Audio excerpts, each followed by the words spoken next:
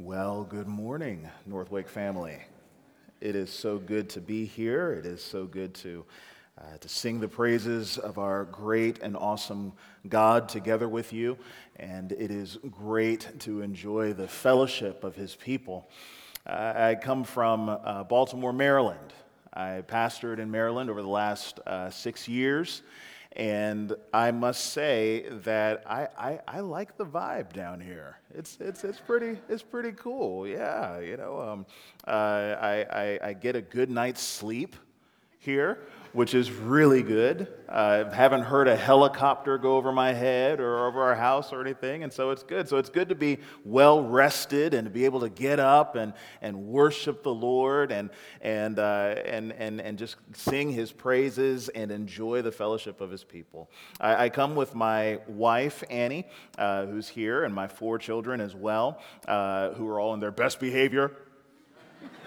Every once in a while, you have to just give a little reminder and things like that. No, but I'm really grateful that we're able to join you this morning. And I do give my thanks to your pastor, Pastor Larry. As Daniel had said, we met just a few months ago over at Lake Junaluska. There was a retreat that we had at Southeastern. Some of us went over there, and some of your folks went as well. And it was really good. I was reintroduced to rest. And I am grateful that your pastor has made that his aim, to prioritize rest, to prioritize retreat. And not only that, but to encourage us young guys, I know it's gray, but younger guys, to take those seasons of rest and to enjoy the presence of the Lord. I'm so grateful for your pastor in that regard, and I'm grateful for the invitation to be here today. Well, with all that said, let's get into the scriptures. Let's turn in our Bibles to 1 John chapter 2. 1 John chapter 2.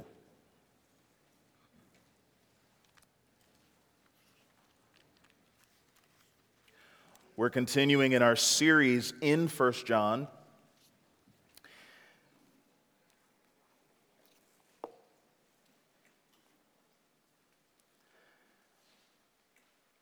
One of the things I like to do when I'm back in the saddle, if you will, when I'm back in the pulpit preaching, is I never know where everybody is, if y'all are there yet. I know some of you have smartphones and you can just go, hey Siri, flip to 1 John 2 or something like that. Some of you guys have pages and so on. So when you're there, say I'm there. Okay, cool. 1 John chapter 2, beginning of verse 3. And by this we know that we have come to know Him, if we keep His commandments. Whoever says, I know Him, but does not keep His commandments is a liar, and the truth is not in him.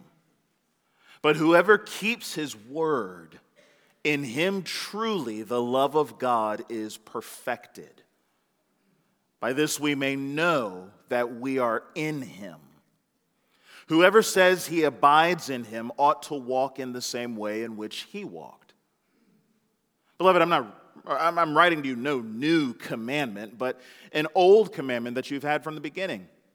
The old commandment is the word that you have heard. At the same time, it is a new commandment that I'm writing to you, which is true in Him and in you, because the darkness is passing away and the true light is already shining. Whoever says he is in the light and hates his brother is still in darkness. Whoever loves his brother abides in the light, and in him there is no cause for stumbling. But whoever hates his brother is in the darkness and walks in the darkness and does not know where he is going, because the darkness has blinded his eyes. Now let's pray that the Lord would give us eyes to see and hearts to hear all that He has said. Let's pray. Father, it is by your grace that we are saved, not of works lest anyone should boast. And yet the grace that saves us, moves us, and motivates us, drives us for works, to serve the living God. And so, Father, I know that there are some who are here today that are unsure. If they were to look at their lives, they would be unsure about where they stand with you. Father, I pray that you would make it crystal clear. There's some who are here, Lord, who are striving for holiness, and they are living in a Christ-like manner, and they are serving the living God. And Lord, I pray that this word would be an encouragement to them, that they're going in the right direction. And Lord, there are some in here who do not know you. And Lord, I pray that you would make it very plain to them today, that when they leave from here, they would not leave here the way they came, but they would leave here a son or a daughter of you in your family. And I thank you so much for that. Lord, I cannot do this in my own. It is only by your Spirit moving through your word. And so I pray, Lord, that you would accomplish great things. And we ask great things of you because you're a great God. And we thank you. Have your way now and glorify your Son. We pray in Jesus' name. Amen. As an 8th grader, Andre was not exactly an expert in romance. But he really thought that Desiree was beautiful. He didn't want to embarrass himself with any outward show of affection if the feeling wasn't mutual. And so he had to overcome his sweaty palms and his knocking knees, and he decided, I know what I'm going to do. I'm going to write a note. Do y'all still do that, young folks? Do y'all still pass notes and all that? We do that. Is it texting now? Is that what it is? You just text it to them? I don't know. But back in my day, it was writing notes. Back in the old days, the 90s. And so he didn't want to embarrass himself, and so he decided he was going to write a note. And so mustering the courage, he sent this beautifully well-written note to Desiree, and it read this way. I like you. Do you like me? Check the box. Yes or no. Andre wanted to be sure of the relationship. He wanted to make it plain. Cut the niceties and all of that. Shoot straight with me. Are we a thing or not? And perhaps we think about that as unique, but actually he's not alone. We all look for ways to be sure about our relationship statuses. A lady will announce her engagement to the whole world by flashing the bling, right? She's got the beautiful diamond engagement ring, and she wants everyone to know he went to Jared. We've got the cultural phenomenon that happens when your best friend changes his Facebook status from single to in a relationship. He's gone public with his relationship. We honor the grandparents who have endured decades of storms and trials and are still hugging and still kissing after all these years. We love it when we can see confirmations of relationship statuses. And I want to bring this to you today, that if there's one relationship that you need to be absolutely sure of, it's your relationship with God.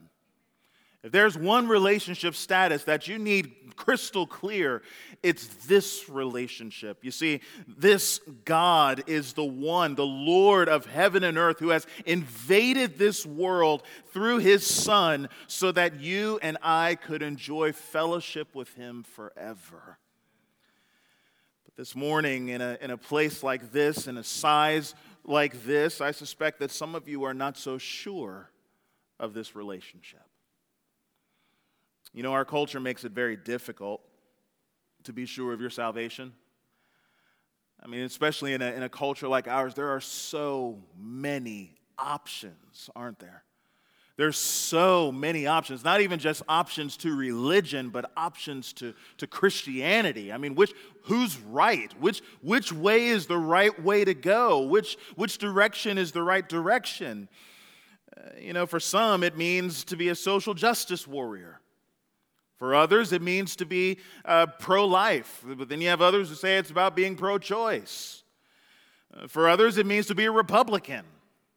Then you have the other group that says it's to be Democrat. Then it's the other group that just wishes that the whole thing would blow up, right? For some, it means to be Catholic. For others, it means to be a Protestant. For others, it means to be a charismatic, tongue-speaking, running laps around the sanctuary and passing out in the Spirit. And for others, it's if you raise your hand, you will go to hell. I mean, there are all these different options to Christianity, and we wonder sometimes, who's right? Well, if you listen to all of these groups, they would say, we are. And there are many who say, I just don't understand which way to go. I don't know which way is the right way. I don't know what I'm supposed to do. How do I know for sure that I have a relationship with the living God? You know, actually, this isn't new. In the first century, the Apostle John was writing out of concern for his flock. You see, there are folks who had come out from that group, and they decided that they didn't believe the same things about Jesus that the Christians in the church did. They started to deny that Jesus is the Christ, the Son of God, which is interesting if you are familiar with John's gospel.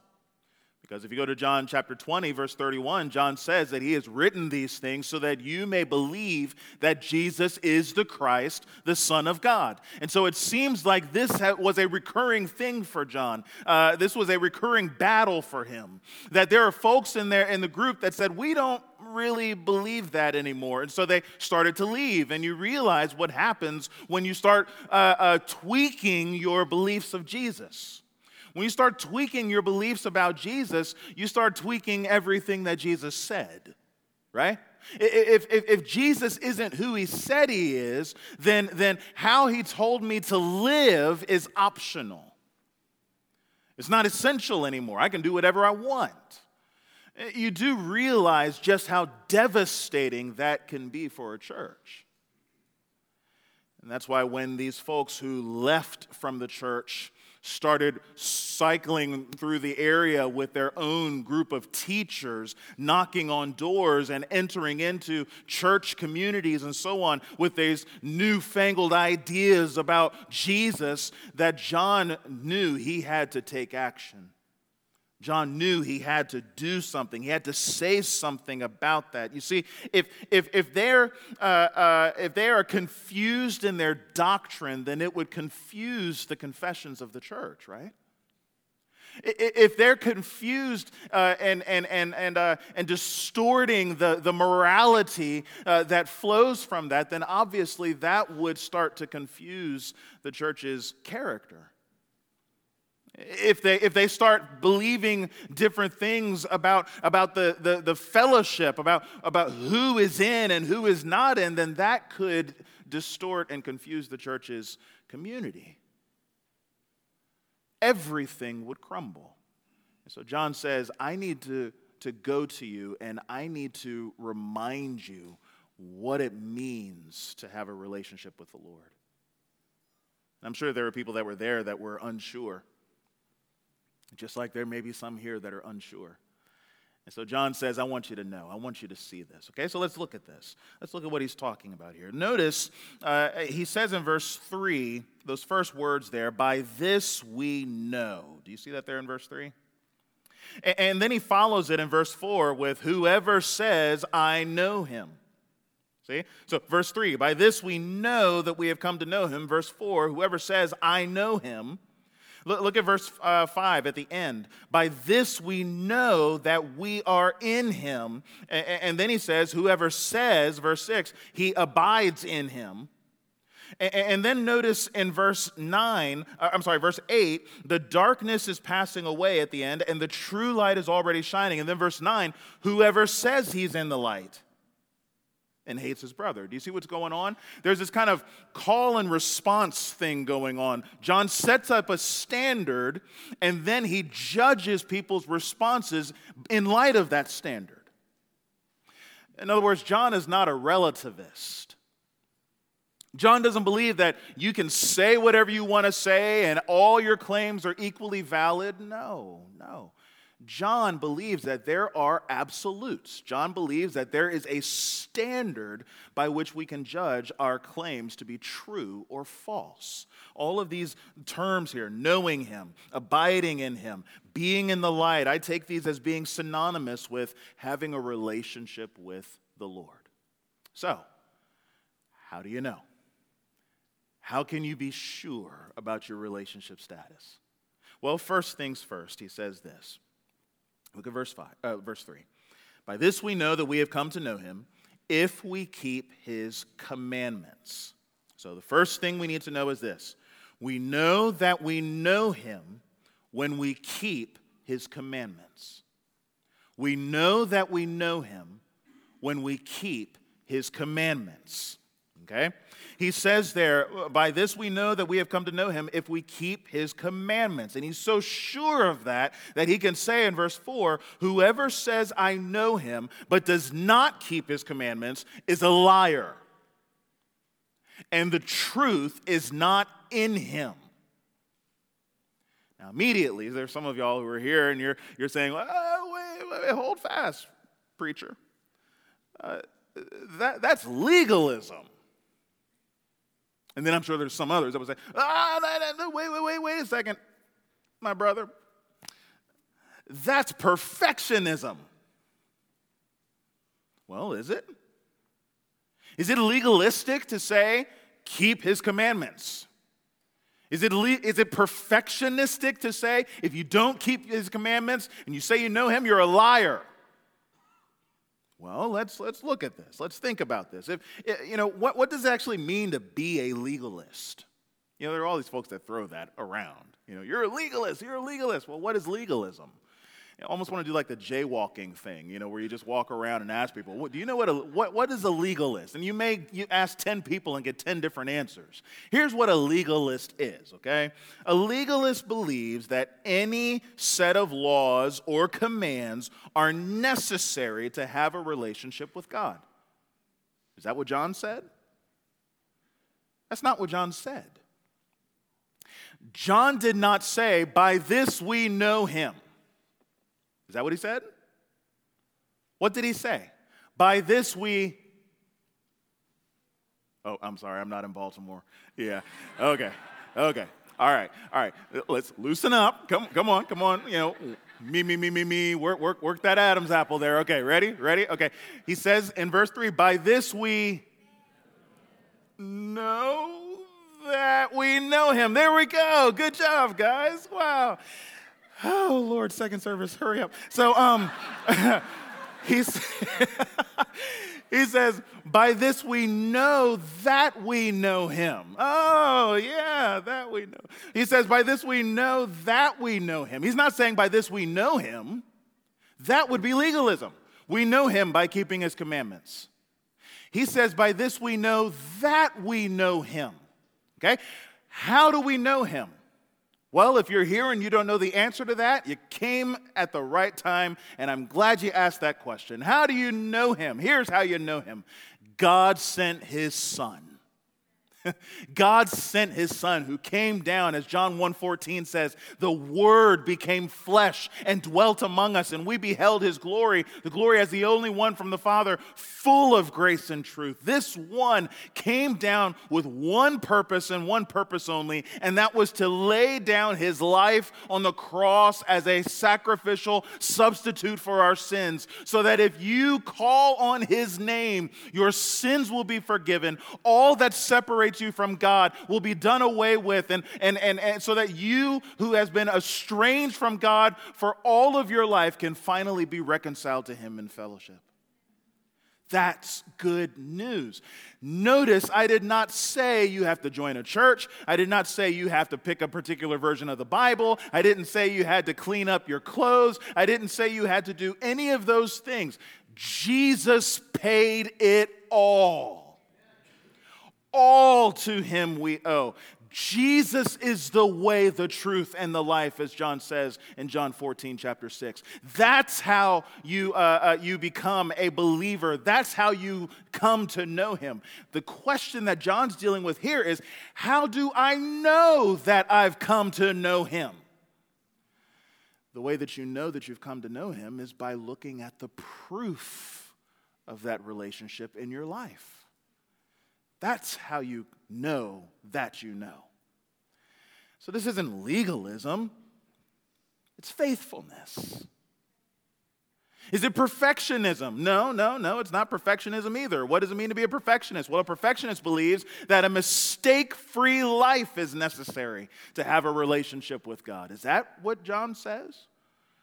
I don't think that's what John says either. You say, well, but he said if you say that you know him, but you haven't kept his commandments, you're a liar. Yeah, he did say that. But does that mean then that you got to be perfect? No. How do I know that? Because of the previous passage.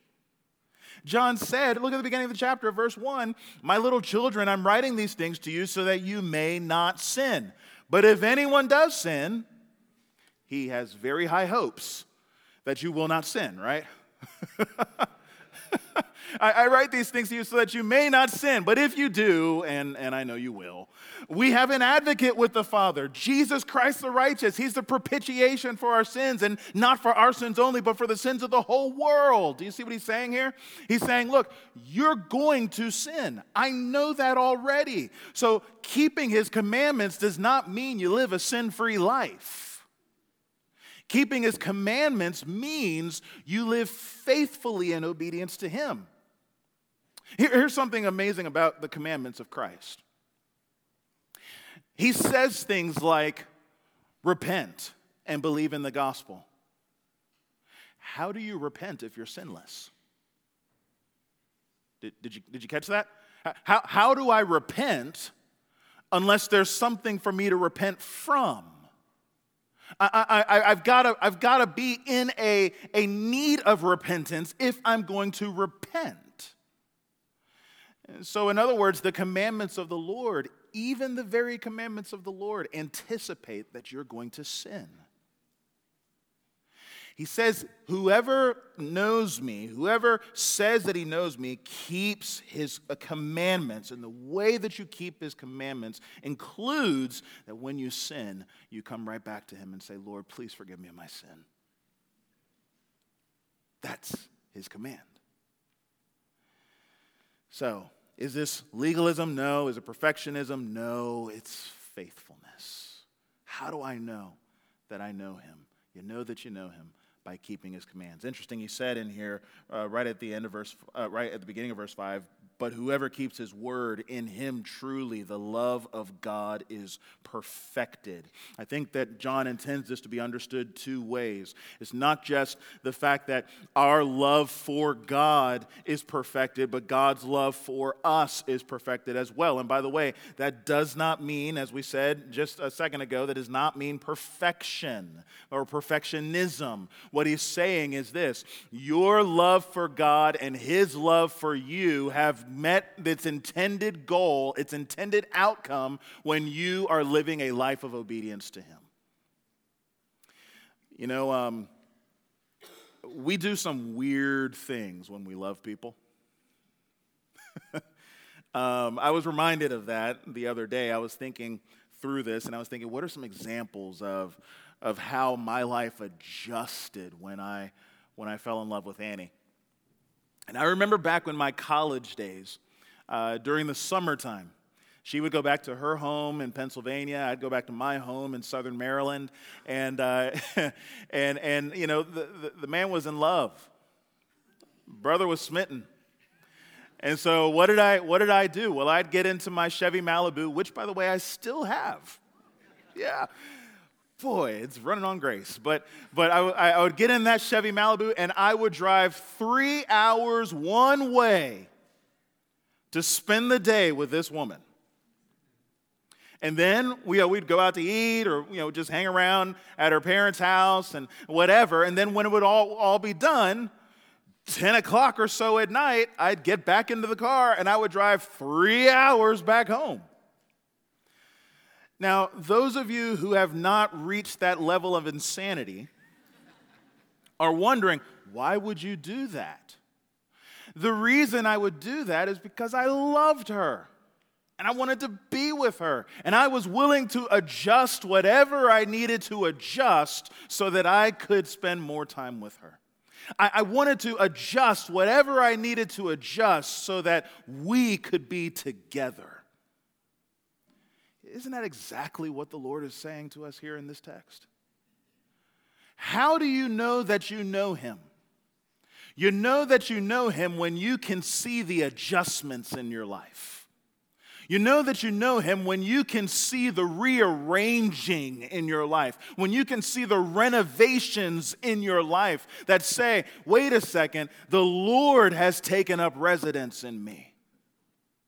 He is the one that's in control of my life. By this we know that we know Him, when we keep His commandments. Secondly, we know that we are in Him when we follow in His footsteps. Look at what it says at the end of verse 5. By whoever keeps His word, and this in Him truly the love of God is perfected. By this we may know that we are in Him. Whoever says he abides in Him ought to walk in the same way in which He walked. Notice the change of language. He's now going from knowing Him to being in Him or abiding in Him. This shows that this relationship with Jesus is much more than just similar to the relationship that I have with Annie. It's even deeper than that. I am in Him, and He is in me. This is an intimate, mysterious relationship that theologians call our union with Christ. Jesus gave the illustration of a vine and branches. That's where we get this abiding language. You take a branch off of the vine, and the branch is no longer going to function. It's no longer going to live. It will not bear fruit. As long as that branch is connected to the vine, that branch lives, and that branch bears fruit. How do I know that I am in Him? How do I know that I'm attached to the vine? I know that I'm attached to the vine when I start acting like a vine. I know that I am with Him when I start imitating His life. You know, when you're close to somebody, that happens. My kids know about my love for jazz and my love for funk music. Daniel, is that legit? Am I allowed to say that? Okay, good. And so they know that this thing called the stanky face. Okay. It's an acquired taste. Only those who are jazz and funk connoisseurs understand, the stanky face. What it is this. You hear a good bass line, you hear a drummer, just start doing his thing. The pocket, the guys are in the pocket and they're jamming. And what happens is this, your face just starts to and you just start, that's what I'm come on, man, and you just start doing, that's the stanky face, and here's the cool thing. My kids, every once in a while, I'll kind of take a peek over them and I'll see them, they're rocking the stanky face too, and all that. Why? Because they've seen me do the stanky face. And they see this is what Daddy does when he hears, a really good bass line or something like that. So that must be what you do. That must be how you respond. You just, do that stinky face too. See? Now on the flip side, they got some other traits too from me. For instance, when I'm tired, I get a little grumpy. And yeah, that happens from time to time. That I've noticed with them, when they start getting a little tired, they start getting a little irritable too. They learned not just from my instructions, but they learned from my example as well. Y'all know all about that, don't you? You know what that's like. You know what it's like when you move away from your hometown and you start to pick up the accent of your new neighbors. But then when you go back home, it all comes back to you, doesn't it? For those of you who are further down south, the twang starts to jump out again, and everything. I go back home to Baltimore, and all of a sudden I'm not in Baltimore, I'm in Baltimore. Yeah, say that. Baltimore. Yeah, that's how we do it, back there. And you just start saying things and talking in a certain way, and all of that picks up. It's imitation. When you spend time with someone, an extended time with someone, you start picking up the traits of that person. Jesus says, John says, how do you know that you have abided with Jesus? You know that you've abided with Jesus when you start to pick up his traits. When you start to follow in his footsteps, you start to imitate him. Well, what does that look like? What does it look like to keep his commandments? What does it look like to follow in his footsteps? Well, I think that's what he gives this last text here for, this section here, verses 7 through 11. We know that we know him when we keep his commandments. We know that we are in him when we follow in his footsteps. Lastly, we know that we are in the light when we love his family. Keeping his commandments, following in his footsteps, leads us to a life of love. Before he does that, before he gets there in verses 9 through 11, he breaks off a little bit in verses 7 and 8. He says, behold, I'm writing you no new commandment. I think he's talking about this commandment to love. I'm writing you no new commandment, but it's an old one that you've had from the beginning. The old commandment is the word that you have heard. He's talking here about the commandment that Jesus gave in John 13 when he says, a new commandment I give to you, that you love one another. Jesus said that way back in the day at this time, but it may even go even further if you go to Leviticus 19 where the Lord says to the people of Israel, you shall love your neighbor as yourself. And so this is an old school commandment, but yet it's got a little bit of a new school twist to it, because he says in verse 8, at the same time, it is a new commandment that I'm writing to you, which is true in him and in you, because the darkness is passing away and the true light is already shining. In other words, what's new about this commandment isn't necessarily the commandment itself. What's new about the commandment is us. Something has changed in us so that this commandment takes on a new twist in us. Namely, as he says here, the darkness is passing away and the true light is already shining. I take it to mean this: we have the very life of God in us by means of his Holy Spirit. And because his Holy Spirit indwells us and is sanctifying us from the inside out, we have a capacity to love that no one else before the Holy Spirit has descended has been able to love. We have special supernatural power in us to love one another.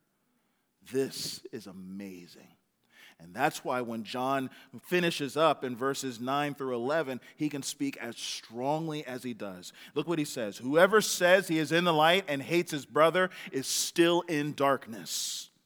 Whoever loves his brother abides in the light, and in him there is no cause for stumbling. But whoever hates his brother is in the darkness and walks in the darkness and does not know where he is going, because the darkness has blinded his eyes. You all know the imagery there. I'm sure you've had those moments where you've needed a potty break in the middle of the night, or maybe you were coughing and you needed to get up and get a drink of water or something, and you get up there and you start walking down the hallway, and you've got two options. You could either go on your instinct or you can be smart, right? You can go on your instinct and say, no, I've lived in this house all these years. I know where I'm going. I don't need to flip a switch. And you start going, and if you're like me and you've got kids all over the place, you know that you've got toys and Legos and everything in any direction, in any location in the house. And you know that that's dangerous. It's a minefield to walk around in my house at night. And so you're walking around, and oh my goodness, there was a Lego. And you know the death, feel, the deathly feel of stepping on a Lego. It's straight to the ER. What was going on? Well, what happened? I was in the dark. I didn't see where I was going. It just popped up. That's what happens when you're in the dark. You don't see where you're going. And you wind up hurting yourself, and if you're not careful, you can hurt someone else too. If you're in the light, you're able to see things as they are.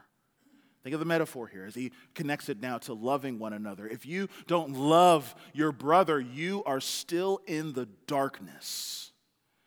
You don't see things as they really are. You don't understand things as they really are. And if you don't change things up, if you don't get into the light, you could hurt yourself and you could hurt other people. But if you walk in the light, you're able to see people as they really are. You're able to see them as created in the image of God. You're able to see your brothers and sisters in Christ as those who have been redeemed by the blood of the Lamb. You're able to see that we are joint heirs of the grace of life. You're able to see that we have been adopted by our Father, chosen by His grace, and that we are sealed by His Holy Spirit forever. When you are living in the light, you are able to love as you should love. Church, if I can go here for just a few minutes, I am really, really concerned with the church in America because we have lost our minds. We have allowed politics and we have allowed social issues and social structures to completely fracture the church. If it hasn't happened to you yet, praise God. Fight for one another. But what I've seen in so many different places, up north, down south, I've seen it all over the place. People who are more aligned to their political allegiances or more aligned to whatever new movement has popped up or whatever social media trend is there, they're more committed to that than to Christ and His people. And John would say here, if you say that you are in the light, but you don't love your brothers and sisters in Christ, you're not a Christian. And there are a lot of people who are going around easily duping us and recruiting us to their movements. And we have not taken the time to discern if that movement is consistent with Christ and His church and His glory, or if it's moving us away from Christ and His church and His glory. Is this moving me to love Jesus, or is it moving me to ignore Jesus and love the state? Or ignore Jesus and love Hollywood? Or ignore Jesus and love whatever the trend is? Is this moving me to a deeper love for His people, or is this moving me away from His people? We hear folks who say, I love Jesus, but I just don't love the church. And don't get me wrong, we are an annoying bunch, aren't we? I mean, let's just be honest with it. You know, myself included. I mean, you know me for a little bit, and you're like, "Oh my goodness, get away from that guy. He talks too much." You know, that's just the way it is. You know, but do we move in the love of Christ? Does it move us and drive us and compel us to say, "Yeah, you may annoy me every once in a while, but my goodness, I love you. I pray for you regularly. I care about you. If you're in need, just call me up and I'll be there for you. I'll invite you into my home. I'll help you out when you're in need. I'll give you wisdom and counsel when you need it. I'm humble enough to listen to you when you rebuke me when I'm walking in sin, but only if I'm able to return the favor for you when you're walking in sin, so that we together can be holy and blameless before the Lord." Do you love your church brothers and sisters like that? Whatever is moving you away from that deep, deep love is an idol. John says we need to live in the light. And living in the light means we love Jesus and we love His people deeply.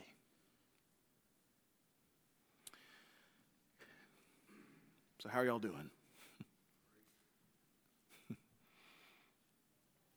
We see this and we see our relationship status before the Lord, and I want you to just stop and inspect your own heart.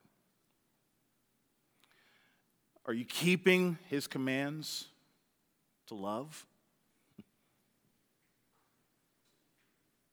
Are you following in His footsteps in love?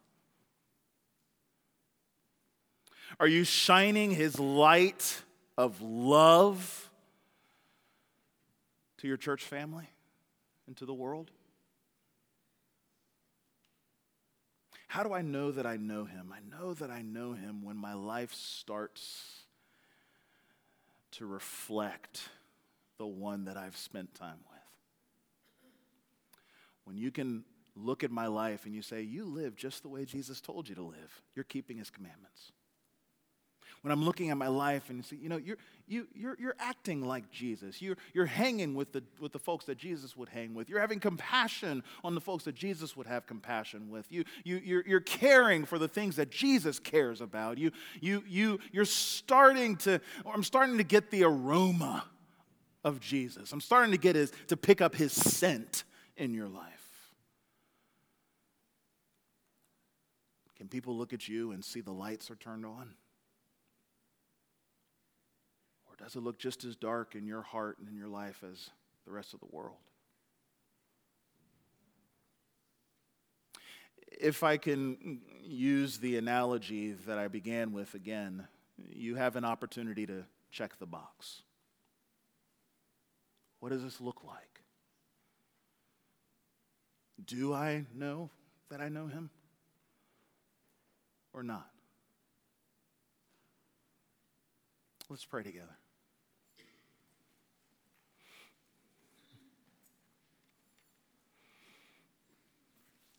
I want you to answer that question. Do I see evidence of obedience in my life? Do I see evidence of Christ-likeness in my life? Do I see evidence of love, deep, deep love for my church family in my life? Perhaps you have thought that this was optional, that his commands were suggestions, that his life was just one of many good lives to follow, and that you love the church, but you're not really committed to the church.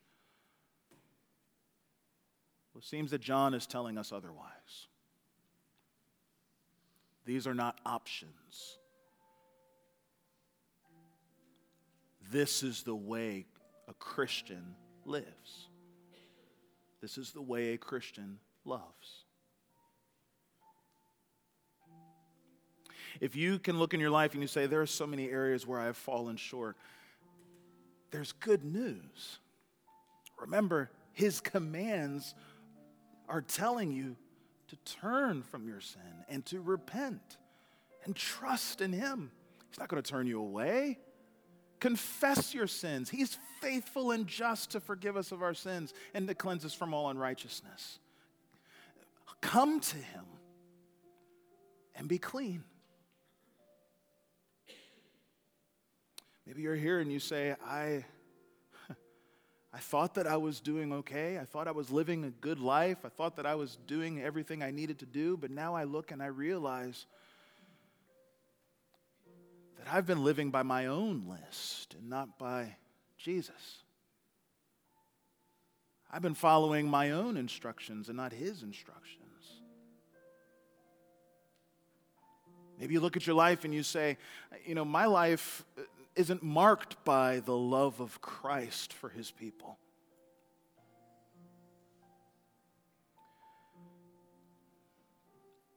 It's good to cry out to him and say, Lord, make it so with me.